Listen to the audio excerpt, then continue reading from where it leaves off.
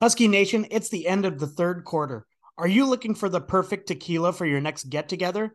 The answer is born from a hero, Hero de Leon, direct from the prestigious Murguia family just outside Guadalajara, honoring their great grandfather who saved Mexico from a horrible civil war. It's authentic, courageous, with great integrity, just like the General. Enjoy the smoothest Blanco tequila you've ever tasted, or the rich flavor of our Reposado, aged for 7 months in American bourbon barrels. Or the ultimate tequila, our Añejo, which is aged for 18 months in the same bourbon oak barrels. Go to your favorite liquor retailer or restaurant and ask for Hero de Leon, because it's always the end of the third quarter. Imported by Zombie Beverages, Mercer Island, Washington. Hey, Husky fans, welcome back to Fourth and Inches, a Husky podcast. My name is Trevor Mueller. With me is UW and Coach V. And I still can't believe that Washington is going to the national championship. We're here to do our deep dive into the Sugar Bowl win. Washington wins 37-31 over the Texas Longhorns. Washington dominates most of the game, but it comes down to the final play. And as somebody on another podcast, the Podcast of Champions, said, it was the greatest PBU in the history of Washington football. And I tend to agree with them on that. We're here, and Washington gets to play a 15th game. We get to watch Michael Penix and Rome Odunze and this offensive line and Braylon Trice and all of those guys that are going to move on to the NFL after this game one last time. We get one more day of fun with these guys, and I'm just so excited about it. Leah, you weren't on the instant reaction show. Give me your overall take on just how you're feeling right now. I feel like I'm lucky to be alive. I wasn't sure that I was going to make it through that game. It was something that I really thought I was going to throw up, because I think it was the Softy show where they talked a little bit about yesterday, so Tuesday, right around I was picking up Ellie from the pickup line. We're talking about if Washington if Elijah Jackson doesn't make that pass breakup, if in another alternate universe Texas makes that call, that is a more heartbreaking loss than the Seahawks. Like, in terms of just the utter devastation. And Without a I'm doubt. just so glad that is not our reality. And he's right. But they're cardiac canines, as Tony Castrocon calls them. A lot of different names that we have for these guys, but you have to just keep believing and know that basically it just seems like this is a destiny. Like, we have, like, every time we think that there's a chance that something might not work in our favor, something happens, magic happens, swats happen. I don't know. It defies logic at this point. But ultimately, Washington could/should have beaten Texas by 3 scores. Yeah. And the fact that they didn't is hopefully something that we finally clean up. But who knows? I don't think maybe it's in our destiny this year to have a comfortable win after September. But hope we finally get one on Monday. But I'm not counting on it. So It would be nice. Before we get into the game, I've been thinking a lot about the injury on third down to Dylan Johnson and the weirdness of that rule. And Coach, I need you to poke holes in my rule change thought. Mm. You obviously have to stop the clock when the player is down. I'm okay with the 10-second runoff if the other team accepts it. But tell me that an easy fix would be the play clock goes to 25 after play is resumed and the time is started on the official's whistle. Why is it that it doesn't start until the snap? I think it was one of those rules that was never really considered, and it's just one of those standard things. When a player gets injured, they stop the clock and they don't worry about winding again until the ball is snapped. Because in normal game flow, that's what they do, and they don't really think about it. I don't think anybody considered that another team is trying to run out the clock and one of those guys gets hurt. Yeah. I think it's just something that's never been thought of very deeply, but I think it should be definitely brought up with the rules committees this year, because, I mean, what are we talking about? You're basically saying if one of your players gets hurt, and why would your player fake an injury working? Should we call it the duck rule? Then there should probably Ferguson. There should probably be this sounds weird, maybe it's insensitive, But if one of your guys goes down and he tries to get up, he's like, can't do it. Two linemen should pick that dude up and run him to the sideline as fast as possible, get back on the field, and let that clock wind. I don't know if they'd stop it anyway if somebody would say, no, no, no, we got to stop the clock. The refs will step in. But that's basically what you're saying to the offense who's got the game in hand. And I mean, they should have kicked that ball over and had, Texas had about 10, 12 seconds left. Yeah. Like, it's just, why does that benefit the defense? Why don't you just go in low and try to twist the guy's ankle and try to injure him so you can stop the clock? I mean, what's to prevent somebody from doing that? Well, and we saw that on the opposite side with Oregon. We've already mentioned, all of us have mentioned it, where they've done it twice in 2 years now. And if they're willing to do that, there's whether it's them or another team, you don't think that they saw that Texas was able to get over 40 seconds of extra clock time because of that? I think that's such a really dangerous precedence that I think has to get taken care of immediately.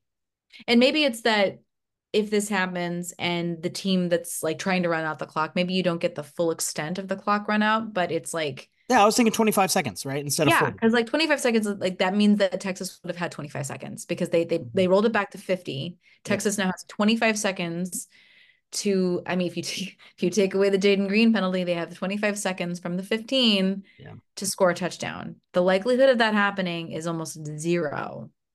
And it changes so dramatically now that you put 50 seconds back on the clock. So you put it back to what you're talking about, Leah. It's the Alamo Bowl from last year. Right? Yeah, it's crazy. So I mean, like, it's something that deserves a thinking about. I think that if everybody puts themselves in the situation Washington was put in, we can all agree that seems like a pretty fair rule to like change. To add insult to injury, no pun intended, they put three seconds back on the clock after they started again. And then we had to punt. And that last play, as thrilling as it was, probably should have never happened. 100%. Nickel blitz that got the clock. Should have been the end. Should have been the end of the game. Yeah. But instead, we get a picture that is going to rival the NFC Championship game for the rest of Washington, the history of Washington football. 100%. And like, Elijah totally deserved that moment. And at the same time, I am quite sure that he would have been completely satisfied to sit up here and say, I'll have my chance the next game to make a great play. I'd rather not have to make that play because I'd rather us like take 3 knees and be able to go in a complete victory formation, obviously. Yeah. But I'd rather Texas be scrambling from their own side of the field in the end. And that is that's how it should have ended if things were just, but at the same time, it didn't matter because the team that was destined to win won, and Texas got all of the advantages with the clock. And I know that they deserve to have one more second put back on the clock. I listened to the radio and all that. It was the right call, but it was just like, how many more chances are we going to give Texas to try and win? It was ridiculous. And in the end, the best team won. And we're sitting here making preparations to watch a game on Monday, and Texas is not. It was really funny at one point when Washington had the game in hand. Washington was again driving and we'll I'm kind of getting ahead of myself, but they were talking about Sark and he looked utterly dejected on the sidelines. And that's when they decided to talk about the narrative that this is the healthy and happiest he's ever been. And he looked exhausted and depleted at that moment. I was like, man, we probably should have talked about that earlier in the game before Washington has this in hand, and you can tell that the likelihood of a loss is starting to creep in on Sark's face. Yeah, I thought that was funny too. Like he looked peaked at that point. Like he looked like he was going to heave, and frankly, so was I. So I mean, same. But yeah, it was a weird narrative. I think that the whole broadcast of both of the bowl games were full of weird narratives, particularly with regard to Harbaugh and Sark. So I just I think ultimately what I came back to is the reason that they don't talk a whole lot about Kalen DeBoer is, frankly, he's boring. All he does is win. He just wins. He's a clean cut guy, and he runs a clean program. He's got a really great culture full of love and brotherhood. And the worst thing going for him is that he's from like this podunk town in South Dakota. That's his comeback story versus Harbaugh, who, gosh, he's really just had this great comeback story because what a downtrodden program that is. And Sark, who, like rightfully so, is recovered from alcoholism and failed up to get another blue blood job. So these are really great human interest stories. And it doesn't really ring too much to have a human interest story about good old Kalen DeBoer. So, and I don't think he much cares. All he does is win. Yeah, it seems like he really cares about the guys in the building, and that's what I wonder about the narratives about this is when they're going to start to see how genuine this guy is. And I think it's going to be, frankly, when he starts making the national rounds. You saw the connection that he started to make with Scott Van Pelt in that interview. I thought he was really candid in that, and you could tell that Van Pelt enjoyed it and it wasn't coach speak. Because there's so many stories where anybody who has interacted with Kalen DeBoer has talked about how genuine of a person he is. But you're right, it isn't, it isn't Steve Sarkisian melting down. It's not the weirdness of Jim Harbaugh and the scandal that comes along with him. Go ahead, coach. Yeah, and even from the preseason, guys like Adam Brenneman, who is making a name for himself right now, former Penn State tight end, when he came and visited the program in the preseason and was just blown away, and everybody's like, whatever, let's go talk about Deion Sanders some more. And he's been ever since College Game Day when Pat McAfee got to see everything up close, and he's been on his show pretty regularly, just whenever he's got time. And he was talking about it on TV the other day, how whenever we've asked, he's moved things around, he's accommodated us. He just nothing but praise for Kalen DeBoer. People are starting to kind of figure it out, and it's just, they're going to see it in full display on Monday. And I cannot believe, I've said it about a million times in the last few days, but we're going to be playing for the national championship on Monday. Just hearing you say that is like when Trev said that to open the show, like I get choked up listening to those words because I'm just like, we've waited so long for this since Coach, you and me as kids, and Trevor, probably the first time in your memory that this has happened, and just the narratives that it smashes. And the thing that I keep coming back to is I try to go to one home game in Seattle. I try to fly up for at least one every year. I try to do, if it's down here, one of the Arizona games, and I try to go to places I've never been. A couple of years ago during our 4-8 season, before we realized how bad this program was, I bought 2 tickets in the preseason, one to the Oregon game and one to the Michigan game, because I just wanted to go to Ann Arbor. I wanted to see all this. After the Montana game, we all kind of went, oh crap, like this is bad. Went to Michigan, had a great time, but we sucked. We absolutely sucked that day. I flew up for the Oregon game. I didn't want to do it. I was miserable thinking about what was going to happen. Got up there. It was the worst weather I've ever experienced during a football game. And leaving that place, I was like, I'm not coming back until Jimmy's gone. I'm not flying up here again until Jimmy's gone, because I can't put up with this. This is a bad product. Fast forward to now. What the hell is happening? This does not make sense. That there's a comedian, Pete Holmes, his whole shtick. That doesn't make sense. I'm done. I'm sorry. No, I was just going to piggyback on that Oregon game in 2021, coach, that was the game that Jimmy Lake used the term academically prowess, which isn't even academically correct, and then went on that game to slap a kid in the face, resulting in his firing. That was against Oregon. So indirectly, Oregon caused us to fire Jimmy Lake and hire Kalen DeBoer, and within 2 years go to a national championship. And the irony of that is delicious. It's just so great. And you never would have thought after that was a really terrible weekend of just like embarrassing the Huskies, just with saying those things about Oregon, which didn't need to be said. We all know it's true, but you don't need to say it. And getting himself fired, and then having to be coached by Bob Gregory the rest of the year. He also slapped us in the face by punting down a score in the fourth quarter. Yeah. He was slapping Yeah. everybody. I was so angry at that point. I've never left a game early in my life. I started heading for the concourse. Me too. I was like, he's Mhm. gonna punt? Really? I'm out. Let's go. Yep. Yeah, it was embarrassing, and I've never felt embarrassed by more than like one play or so, like in a game, like truly embarrassed ever like that in a Kalen DeBoer coach team. We make some boneheaded plays, but not like that.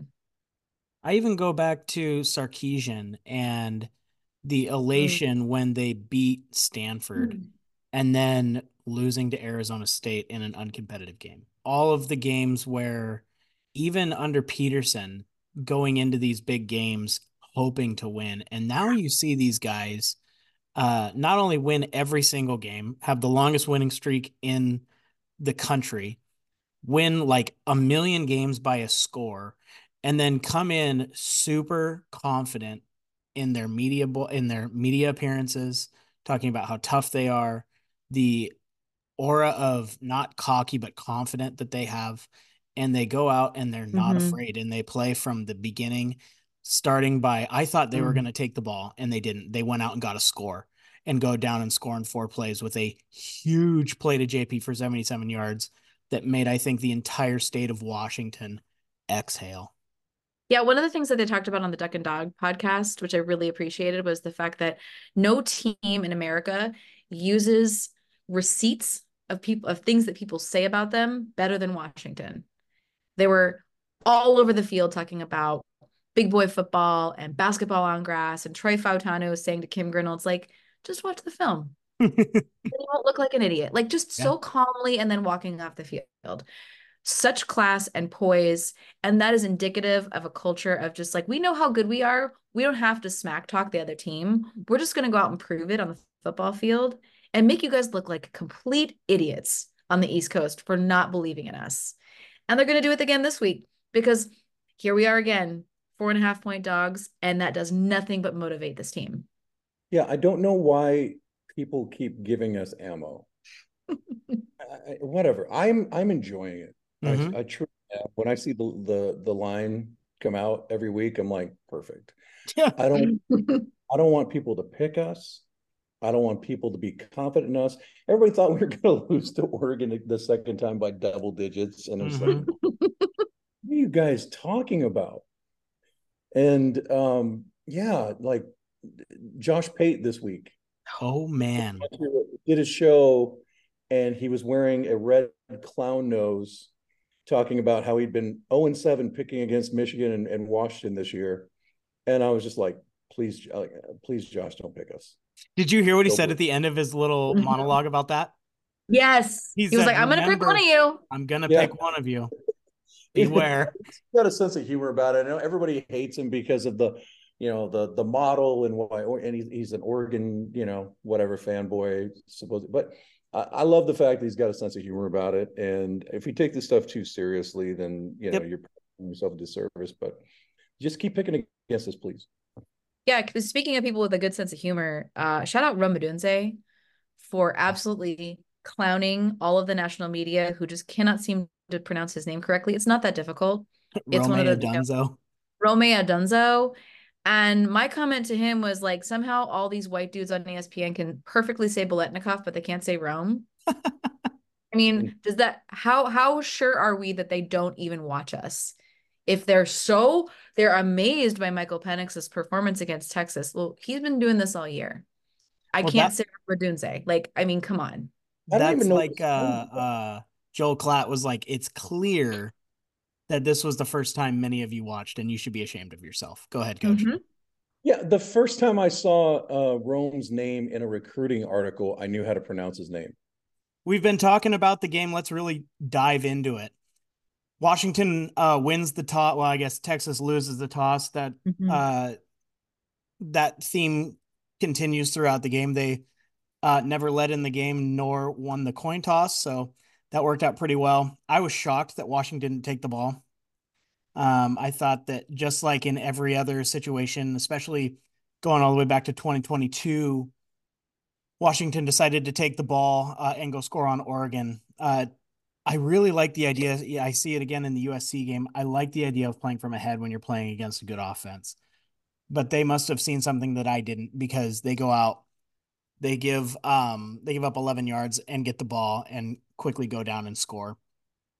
One thing that I want to talk about, coach, a little bit at the start of the game, it seemed like they were really into trying to prove that they could run up the middle. What was your thought about that? And obviously, it was just 2 plays before they hit Polk, but still, those were 2 run plays up the middle. Mm. Had to establish it, had to see, kind of test out what it looked like. I didn't have a problem with it. I had a problem with continually beating your head up against a wall when it's third and short, fourth and short, those type of deals. I feel like we settled. I feel like we had them on the ropes and we just kept saying, I feel like, and a lot of times that's dictated by the coverage. Like you see 2 safeties back. Texas played a lot of 2 safety looks. You're thinking, okay, we've got numbers, but dude, that's a big boy right there, and that's a big boy right there. And if they get any kind of win or a stalemate at the line of scrimmage, then you're running into. And honestly, Texas did a lot of stunting, not stunting, stemming and kind of like slanting is what I'm looking for. So they were basically saying, hey, we think due to this formation, you're going to run right, from center right, and they were kind of slanting into it, and those 2 big guys are really hard to move, and the coaches talked about it afterwards. It was really hard to get movement even with the double teams. It was basically just stacking people up, and Texas's linebackers were free to just kind of flow. I thought their linebackers did a really good job of just filling the gaps when they needed to. Yeah. Washington, of course, scores on the next play after the big play by JP. Texas answers with a touchdown. They trade punts. And then Washington again marches down the field, 9 plays, 80 yards for the touchdown. Dylan Johnson punches it in. This is the point where you start to see maybe Washington taking its first step into not ending the game, but really getting itself in a comfortable lead, because then they end up getting Texas to punt, and then the must punt by Jeremy Bernard, really out of character for him. I chalk it up to a young player in a big time situation. He came back in and he did his job and was productive on the offensive side of the ball even later in the game. But man, that took a lot of air out of it. How were you feeling after that, Leah? I know the text message you sent. I think it was full of expletives, but I was not pleased. I really felt like you, Trevor, and probably Coach, I felt like this was our opportunity after making Texas punt to really take control of the football game. Yeah. And we didn't, and Texas scored in short order right after that. So that was very disappointing. But I was also really impressed with the camera angle of Kalen DeBoer talking to Jeremy Bernard. Yeah. Calmly, giving him just basically probably encouragement, but also like, hey, like we really need you locked in, and shake it off. You're gonna go back in, but you got to shake it off. You got to have a short memory. So I was proud to see that, really disappointed to see the mistake, but it's really rare to have completely mistake-free football in a game like this. So I was hopeful that that was going to be our biggest mistake, and that was going to be our last one. I honestly, the way he caught it, it looked almost like it was losing in the lights. And later, some of the Texas guys on kickoff and punt were having trouble fielding there's a couple muffed kickoffs. I just think the Superdome is one of those really old stadiums, and the lights probably are just vicious. It'll be interesting to see. It's a newer stadium in Houston, the NRG. So I'm hoping that they get in there and they get enough time to just field 100 punts just to see what it looks like going into the lights. I mean, it's a deal because the way he caught it, it was almost like it was his arms were too far in front of him. Yeah. Under him. I think he just misjudged it. Yeah. And, really after the touchdown, we saw Washington really show why they are a national championship level team, because they go down. It's 4th-and-1 at the Texas 14, and they are turned away on downs and turn around. And 4 plays later, Texas is punting back. Washington marches down the field with that bullet of a pass to JP for the touchdown to go up 7 yet again. this is a theme. Washington takes the lead. Texas scores to keep pace, but eventually we know what happens. Texas cannot keep pace in the second half.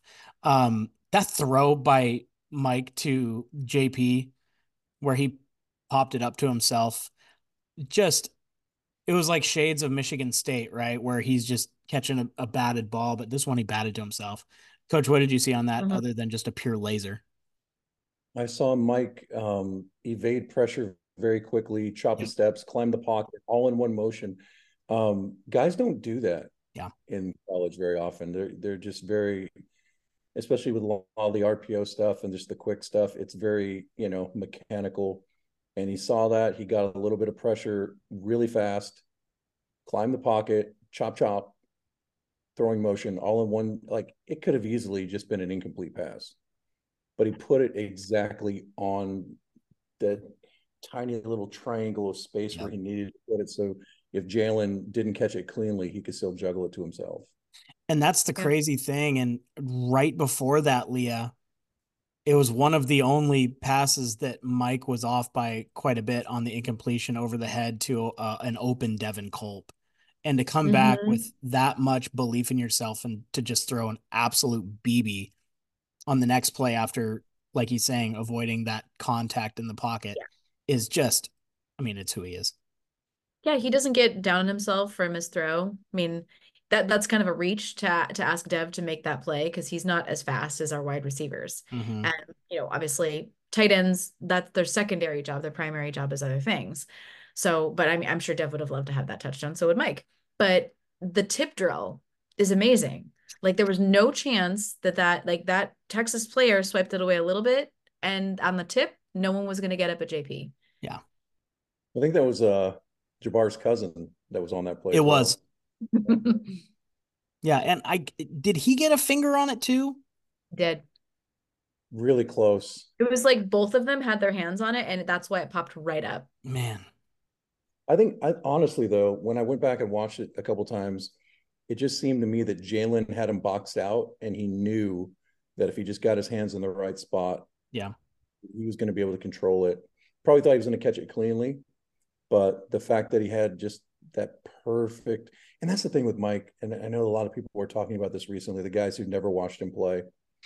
I've been listening to people all week saying he throws people open. He puts it on the right side of the Yep. receiver every time. He just has this. It's just he's a savant. Mm-hmm. I Like loved Michael, when they were saying that his 50-50 balls are 70-30. Mm-hmm. like you can't teach this. There's no quarterback academy or no quarterback coach that you can send your kid to when he's 9 years old and pay this dude thousands of dollars to make your kid be able to throw the ball with that uncanny ability to just put it on people. Beautiful. Yeah, it's really delicious, and I feel really spoiled. I think all of us do, but being able to watch it, and we only get to watch it for one more game, which makes me really delighted and also very sad. Yeah. And also, someone in the NFL is going to get a steal because he's not going to go as high as he should, and they're gonna get a real steal in Mike. Yeah, and we'll even see about that because there's been a lot of conversation with draft people, namely Joe Klatt, that he shouldn't be getting out of the top 10. And that sure would be awesome. And Brock was on with Colin Coward and was talking about how his spin rate, the way that he throws a football, is 1% elite among quarterbacks, NFL or regardless. And he's going to a league where they have the best football as well. He was talking about the Wilson balls where he thought easier to spin. So Hmm. all good.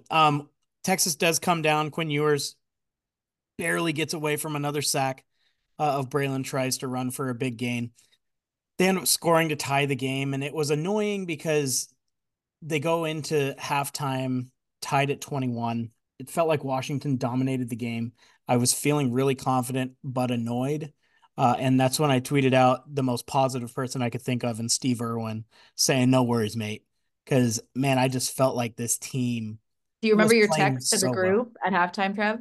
I don't. What did I say? Said Huskies are rolling in the second half. Oh, Something like let's that. go. And I was almost all the way right.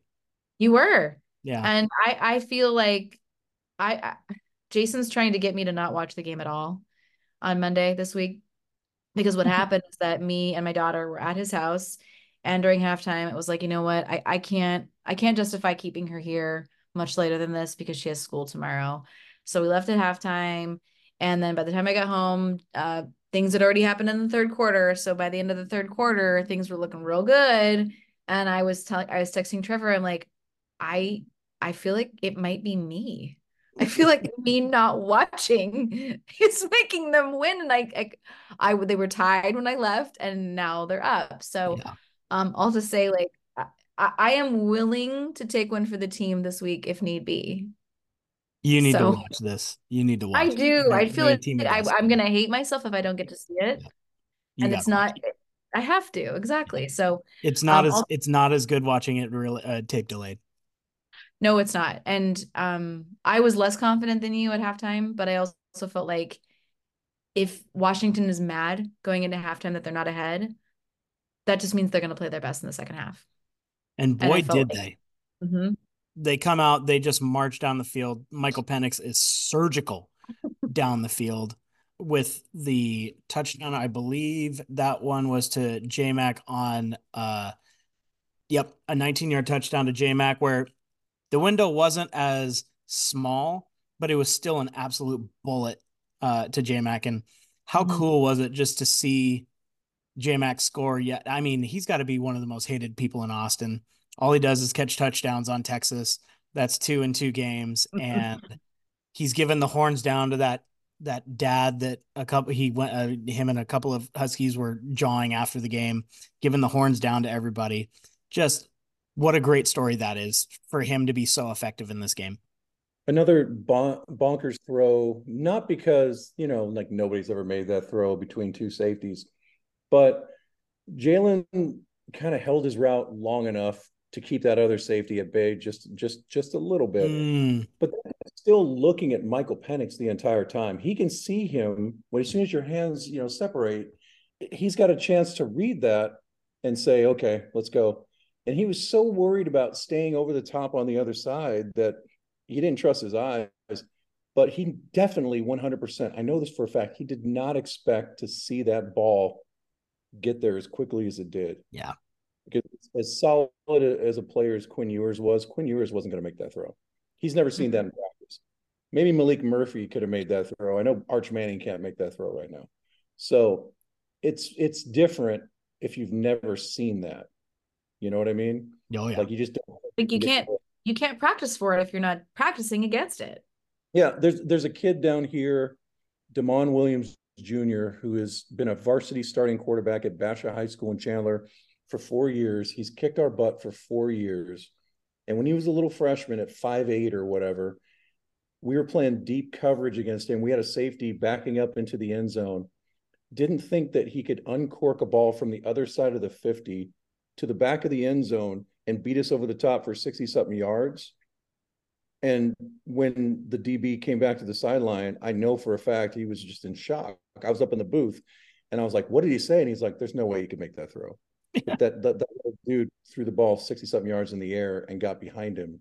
And that's probably how those safeties are feeling. Like they were just in shock. Like, I can't believe he puts it in the right spot every single time Yeah. that fast. It's just Well, not possible. They were playing against an NFLer out there. what was funny, like again to reference the Duck and Dog podcast, well, I think the Duck said like it's not that these guys, Oregon, Texas, all these good teams are playing Washington. It's not that they're having terrible coverage.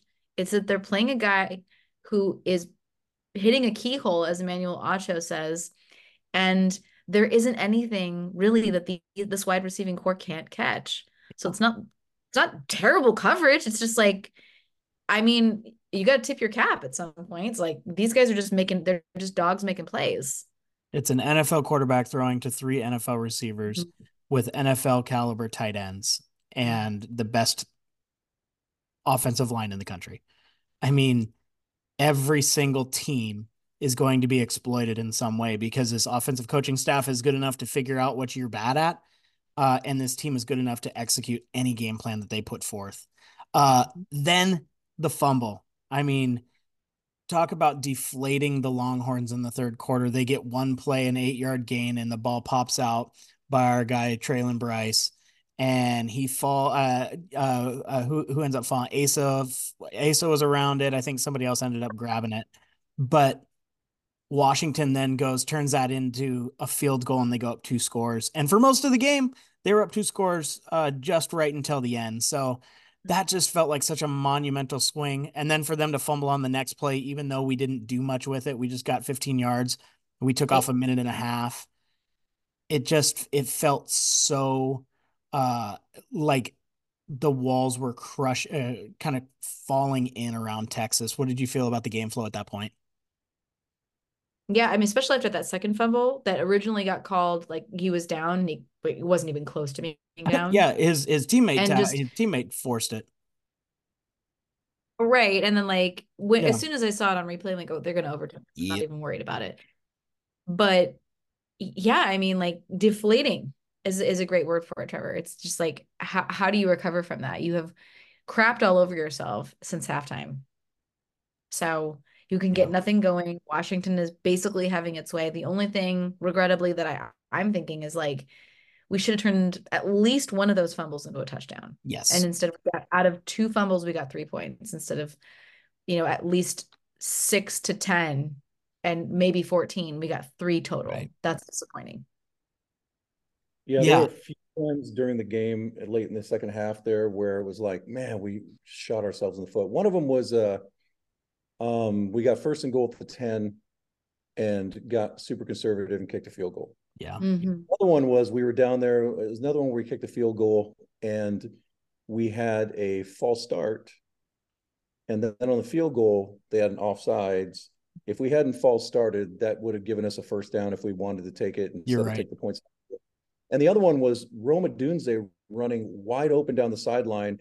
And Michael found him late, came over there, and the guy tackled him. And it made me scream to the heavens, that should be a spot foul instead of a Yeah. 15-yard penalty in college. Like, in the NFL, it's a spot foul. That's And like a that net 40 yards that Washington didn't get. 52-yard chunk that would have been instead of, 15 yards. And Yeah. so this is what we do. This weird cosmic energy that we have, this karma around the team where, yeah, we're going to win, but we're going to find some really excruciating things that go against us so we can keep the other team. And I remember I called it separation anxiety. Yeah. Separation anxiety. If you get too far away from us, we're gonna walk back and find you, grab you by the hand. You're not going to be walking in front of us. We're still going to kind of hold you back here a little bit. Heel boy, heel. But Right. yeah, it's just this is who we are.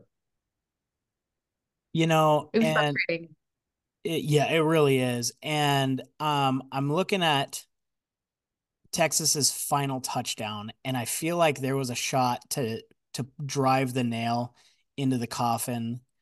And I don't know if they would have gone for it on fourth down, but that 3rd and 4 play where they gave it to Blue over the right side, Cameron Flabiculan came through like a bullet and just missed him by inches. And if he makes that tackle, that's a tackle for loss.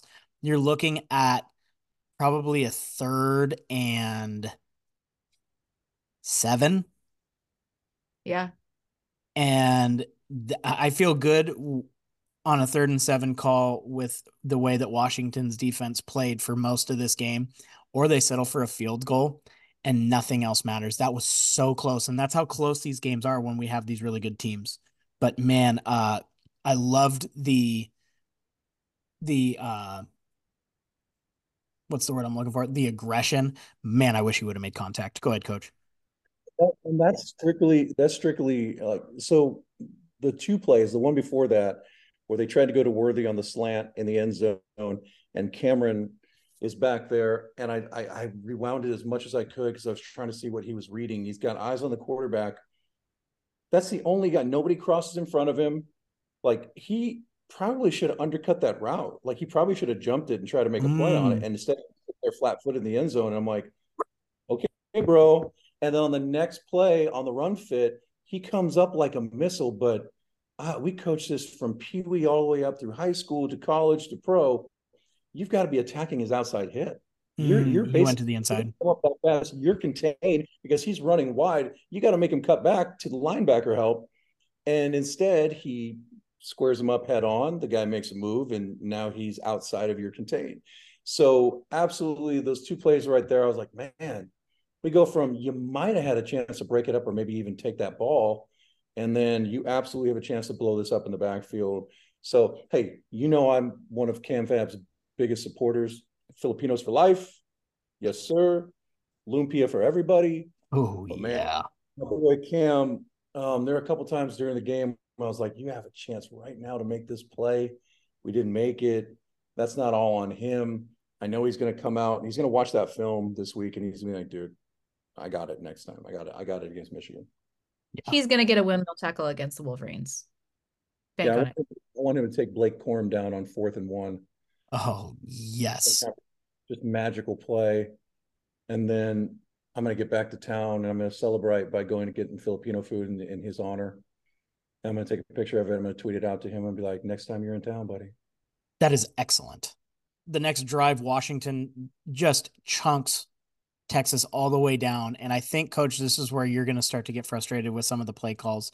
At no point in this game. Is this the drive where we went on like that weird like triple reverse, or is that the previous drive? Because that was like, Coach has already taken off his hat. That was so confusing to me. Is that the same drive, Trevor, or is that the No, previous that drive? was earlier. That was on the punt. Okay. That's where I guess you can go back to that's where it unraveled a little bit. Yeah. But this field goal drive, it took 4 minutes, 43 seconds, 65 yards. Michael Penix was on an absolute different universe than everybody else. He was throwing. It's like the Texas defenders didn't exist. Every throw was pinpoint perfect. The throw to Jalen Polk, to Jack Westover twice. Jalen McMillan on that quick screen, the bubble that he took for 14 yards. I mean, he looked amazing. And then the 32-yard strike to Romadunze. He was amazing. You get down to the Texas 10, and it's 2 runs and a bootleg pass when Texas is starting to use their timeouts.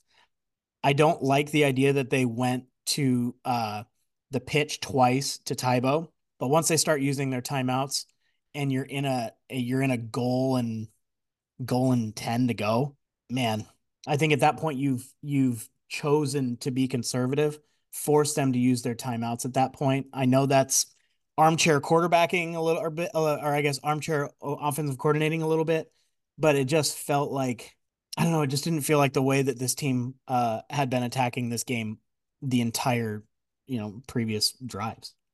Coach? And here's the thing. If you're going to force them to use timeouts, but then you're going to risk a drop back and an incompletion to stop the clock on one of those plays. Yeah. I thought if you're going to go, be aggressive. Really great opportunity for them to kind of max protect and then why release, release the tight end late Yeah. if they had so much success with Michael running the ball. You could have spread them out, QB draw, QB power, trying to keep that clock moving and maybe hit him with a gash play. The pitch to Tybo the first time was like, okay, we got a few yards. That's cool. Right. Don't do it again to the short side of the field. Like, I'm sorry, like every once in a while they just get super boring and conservative when they've had success doing stuff the entire game. You could have run jet with Jeremy. Yeah. I mean, you could have done something to kind of loosen them up a little bit. Was he nicked up at that point? I don't know. He came back in the game, I thought. Okay. Could have run it with Giles. I mean, let's be honest. He didn't really get a whole lot of opportunities. We're second guessing after a win that got us into the national championship. If that's the worst thing that happens to us, then awesome. But yeah, it's just another that first and goal from the 10. They were like, no, we're just going to kick a field goal. Yeah. And it's like, bro, put the dagger in because they're not some pansy team that didn't belong in this playoff. I mean, they're super talented, super aggressive, super physical, and they have every right to be in that playoff on that field with you. You got to bury him, man. Yeah, I mean, like if we go up 9 or however much, like probably a 2-score game that late against Michigan, the game's probably over because Michigan is Right. not designed to rally late. But Steve Sarkisian, that guy has some moxie. He is incredibly creative, and say what you will about him, he's a really good offensive coach. So if you give him a little bit of a window to make a comeback, he will walk through it. So I kind of feel like to your point, coach, we lost some aggression and not really sure what happened in the kind of like last my 9 minutes of the fourth quarter, but it was more stressful than it needed to be. Put one more touchdown up there and game's over. You're 100% correct. And, everybody knows what happens after that. Texas goes down, gets the field goal, just the weird stuff that we talked about. One thing that, they're never going to call, and we can get into it a little bit, but there was a push off on Jabbar for that big gain down the sidelines to give Texas a chance. They get within 12 yards, and there's a really weird play call on first down where they threw it out. I think it was to Blue for no gain. He got out of Yeah. bounds. But, third down, Mish comes off the edge. And coach, you were talking about that when we gave our instant reactions that you were hoping to see some of that all day. And it finally happened, and it almost got home. Oh yeah, man, that was the defensive call of the game. That pretty much set us up there, and within 1 second of ending that game there. But not only the push off on Muhammad with Mitchell on that deep ball, which great catch. Obviously, if you can get away with that, cool. I'm sure that people in our conference will say that we get away with that sometimes as well. The play in the flat to the running back that was juggling as he went out of bounds, and they reviewed it, and Yeah. they're like, we can't overturn this. It's like, dude, the ball was moving. Yep. He didn't really secure it until maybe he was out of bounds. It was just like one thing after another. But man, I love that Mish blitz off the Oh, corner. Beautiful. And then, I mean, I don't want to jump the gun, but no, go ahead. I had a comment on the final play. Yep. EJ, who's gotten, he's had his fair share of criticism. When you have an all conference type guy on one side and you're the young guy who's starting for the first time on the other side, you're going to get picked on all year. You're going to get, you're going to get targeted.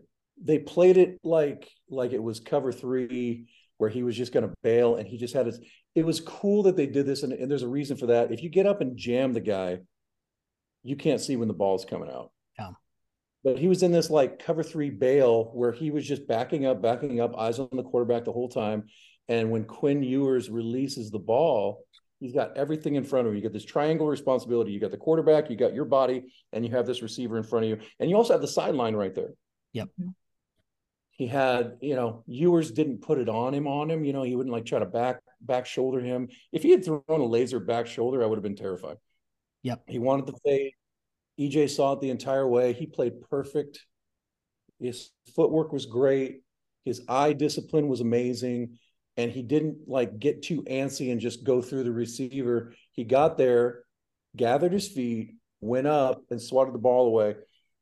That's the best play I've ever seen him make, not just for the moment, but just technique wise. Like that looked like a drill you would do in practice. That was perfect. And then Skip Bayless going on and saying it was an obvious PI because he What in the used his world his is wrong shoulder with to this? get into the airspace. No, it was perfect. He jumped up, he bats the ball, and he comes down on top of the receiver. He did it perfectly. He has And his eyes looking back for the ball. yep, He's playing the receiver. He's playing the ball, not the he receiver. has the right to the ball just as much as the receiver, Absolutely and has he the did it. right to the ball when the ball goes up. And if he happens to if his hand is on his shoulder, he's not pulling the guy down. Nope, He's he's not going. pushing down either. He's not going up for an over the back rebound. Skip Bayless is a Texas guy, so and he's also a giant moron that nobody Yeah, respects. well, that's strike 1 and 2. Just right at the end, I couldn't be happier for Elijah Jackson. I loved one of my favorite things from this is after the celebration, he's kind of running down. There's a camera following him. He gets to his cornerback's coach and Juice Brown, and he says, "Do you know what you just did?" And I'm just so happy for the kid. It's what a great story because we've talked about it I listen to every Washington podcast I can get a hold of. I listen to Softy. They started using his name. They kind of footed around it for a while, but then they were using his name. And you talked about how he has to stay positive, and he absolutely did, and he came through. And this team's going to a freaking national championship, and we get to watch Michael Penix and And all a of big those part of guys. it is, yeah, a big part of it is that play. In the same way that we talk about the Richard Sherman SWAT, we are going to be talking about Elijah Jackson, both wearing number 25, both protecting airspace against wide receivers. And he will always, uh, just like Taj Davis, he will always have uh, a prominent role in Husky history for the rest of time. And I'm just so proud of this team. They came back for this. We talked about it all year. They didn't come back to beat Arizona State. They didn't come back to beat Utah. They didn't come back to beat Washington State. They didn't come back to beat Boise State. They came back to win this. They came back to beat Oregon. They Yeah. came back to win in the Pac-12 championship, and they have sacrificed because, frankly, of geography and geography only, it cost them awards. You put Roma Dunze in Ann Arbor, you put Roma Dunze in South Florida, you put Michael Penix on a team with an SEC logo. You're talking about the Bolitnikoff winner, and you're talking about the Heisman. And instead, what they said all year is all they cared about is the national championship, and now they have an opportunity to play for it. Oh my God. And just piggybacking that really quick, and then we'll go to you, Coach. They were asking him, Mike Penix, in the presser after the game about like, does this prove that you're the Heisman winner? And you could not coach his response any better of just like, listen, that was never my goal, and I'm never going to take anything away from Jaden Daniels. He's a great player, and the committee and the Heisman, they did their job. That's fine. But you'll never hear an interview from me saying I want to win the Heisman. The only trophy I'm concerned about and focused on is the national championship, and that's still on the table. And I'm here for my brothers, and I'm here for this program. And you could not coach a better response Yep. out of a human being than that. These kind of responses from our student athletes make me so proud of just what kind of kids we have in this program. Yeah. And back to Elijah Jackson, if he doesn't, in the next couple weeks, if he doesn't have NIL merch with a photo on his shirt of him illustrated 100%. going up and swatting that ball out of bounds, somebody's, Montlake Futures, hit me up. I got a lot of great ideas. But this kid should be making some money off his name, image, and likeness for that play, because I'll tell you what, man, he gave so much joy and relief. Let's be honest. I mean, Yep. I almost passed out. Yep. I almost passed out during that moment. It would be a missed opportunity if we didn't take advantage of that. And then the other thing with Mike, just being humble and being a team guy. Tell you what, as coaches, we talk about it, and even at the high school level, like if you have a kid who's got notoriety, he's going to get interviews, and then, but you get to see the player behind the scenes, and while we don't all have that opportunity, ask his teammates. His teammates are just in awe of him.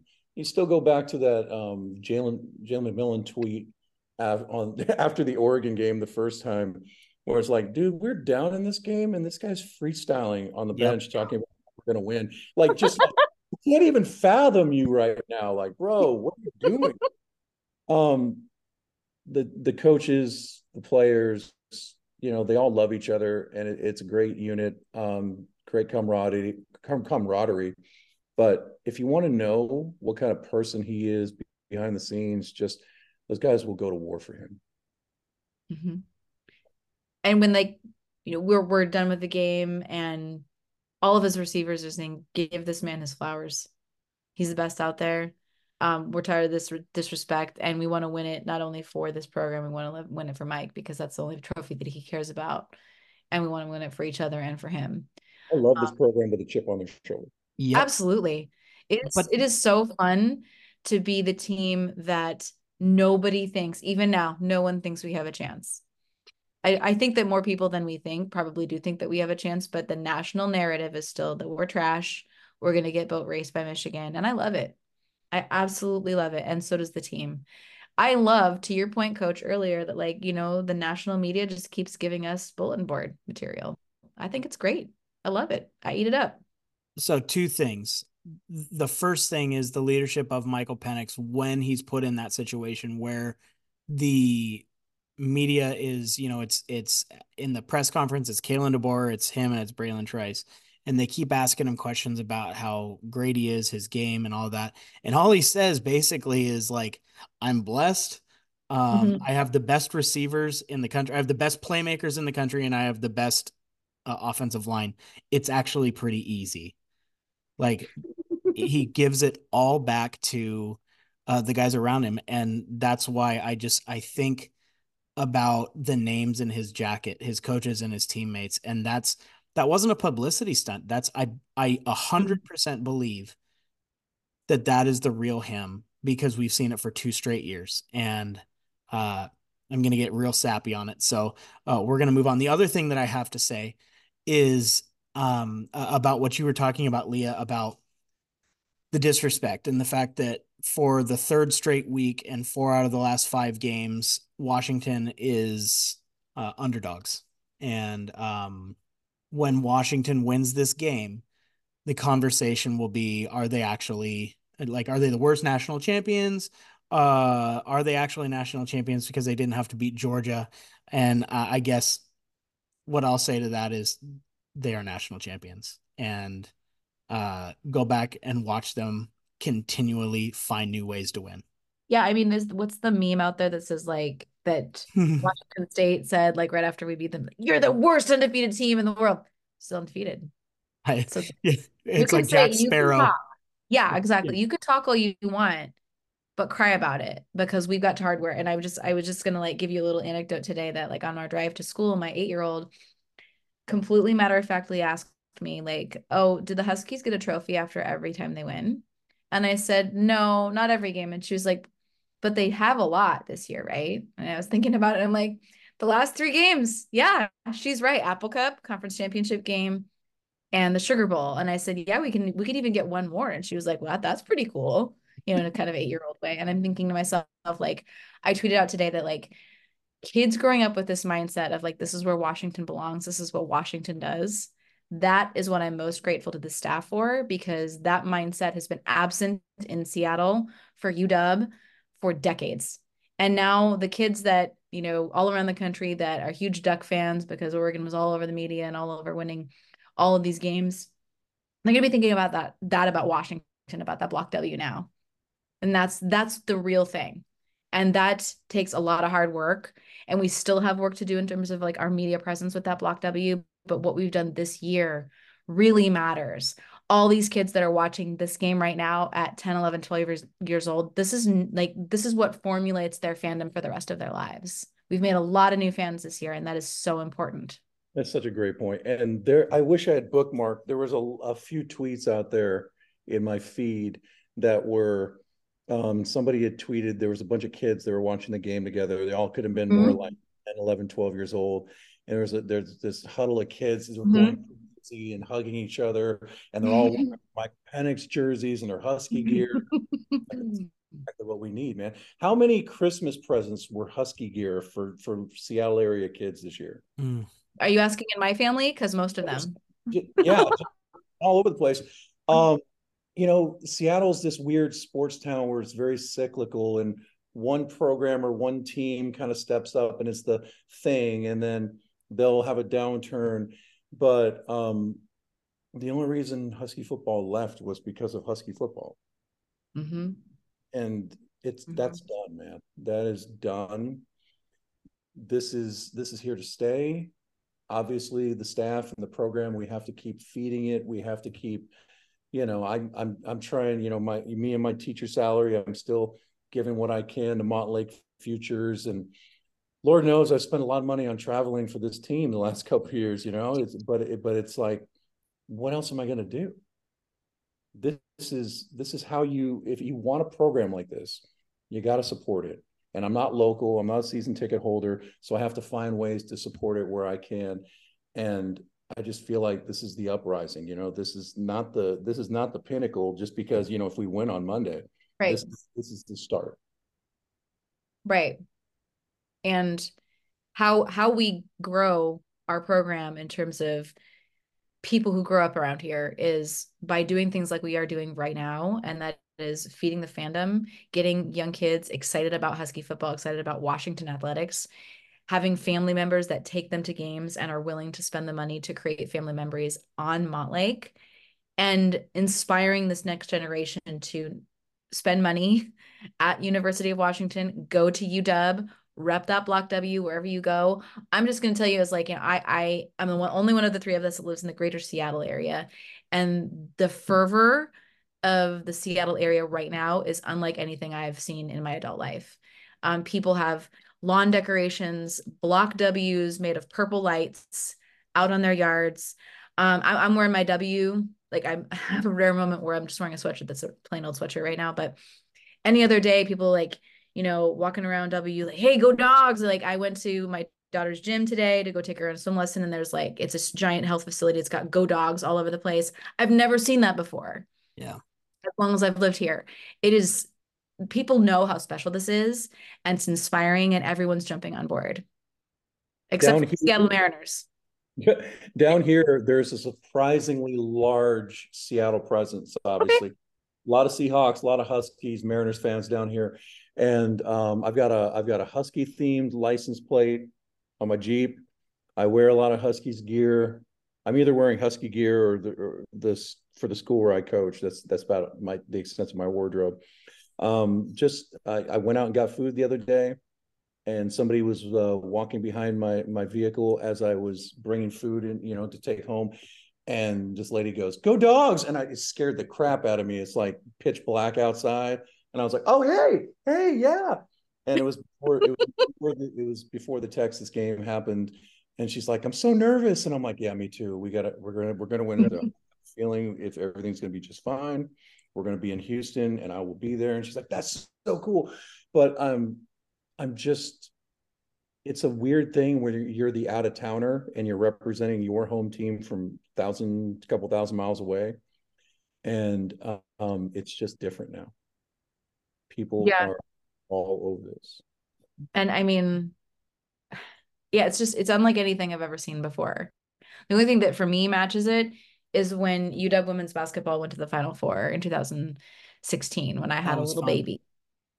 Yeah, it was really fun and it was very special, but it's the same vibe here. And what I'm also wanting to point out and just note is that so many former student athletes at the University of Washington have come in, and like from Danielle Laurie Yep. traveling to New Orleans and going to Houston, Kelsey Plum and some other members of her team at UW. So Vita Vea's wife was her teammate.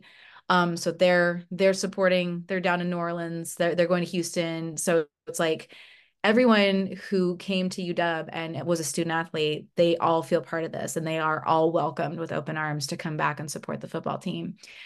So it's so special. Like something like this is so rare, and people understand it and they vibe with it, and everyone just wants to show their support in any way that they can.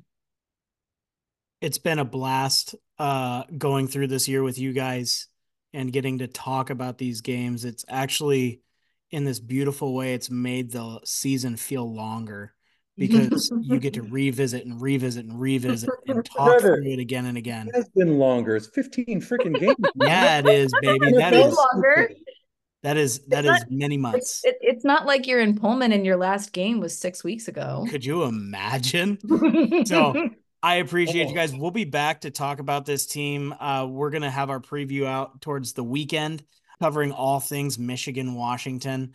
And after I gotta that, watch we're them. just going to gush over to this team. So that'll do it for us for now. Proud of you guys, proud of this team, proud of everybody who's representing the Block W. For Trevor Mueller, UW Leah, Coach V, go dogs. Shout out, Jacob.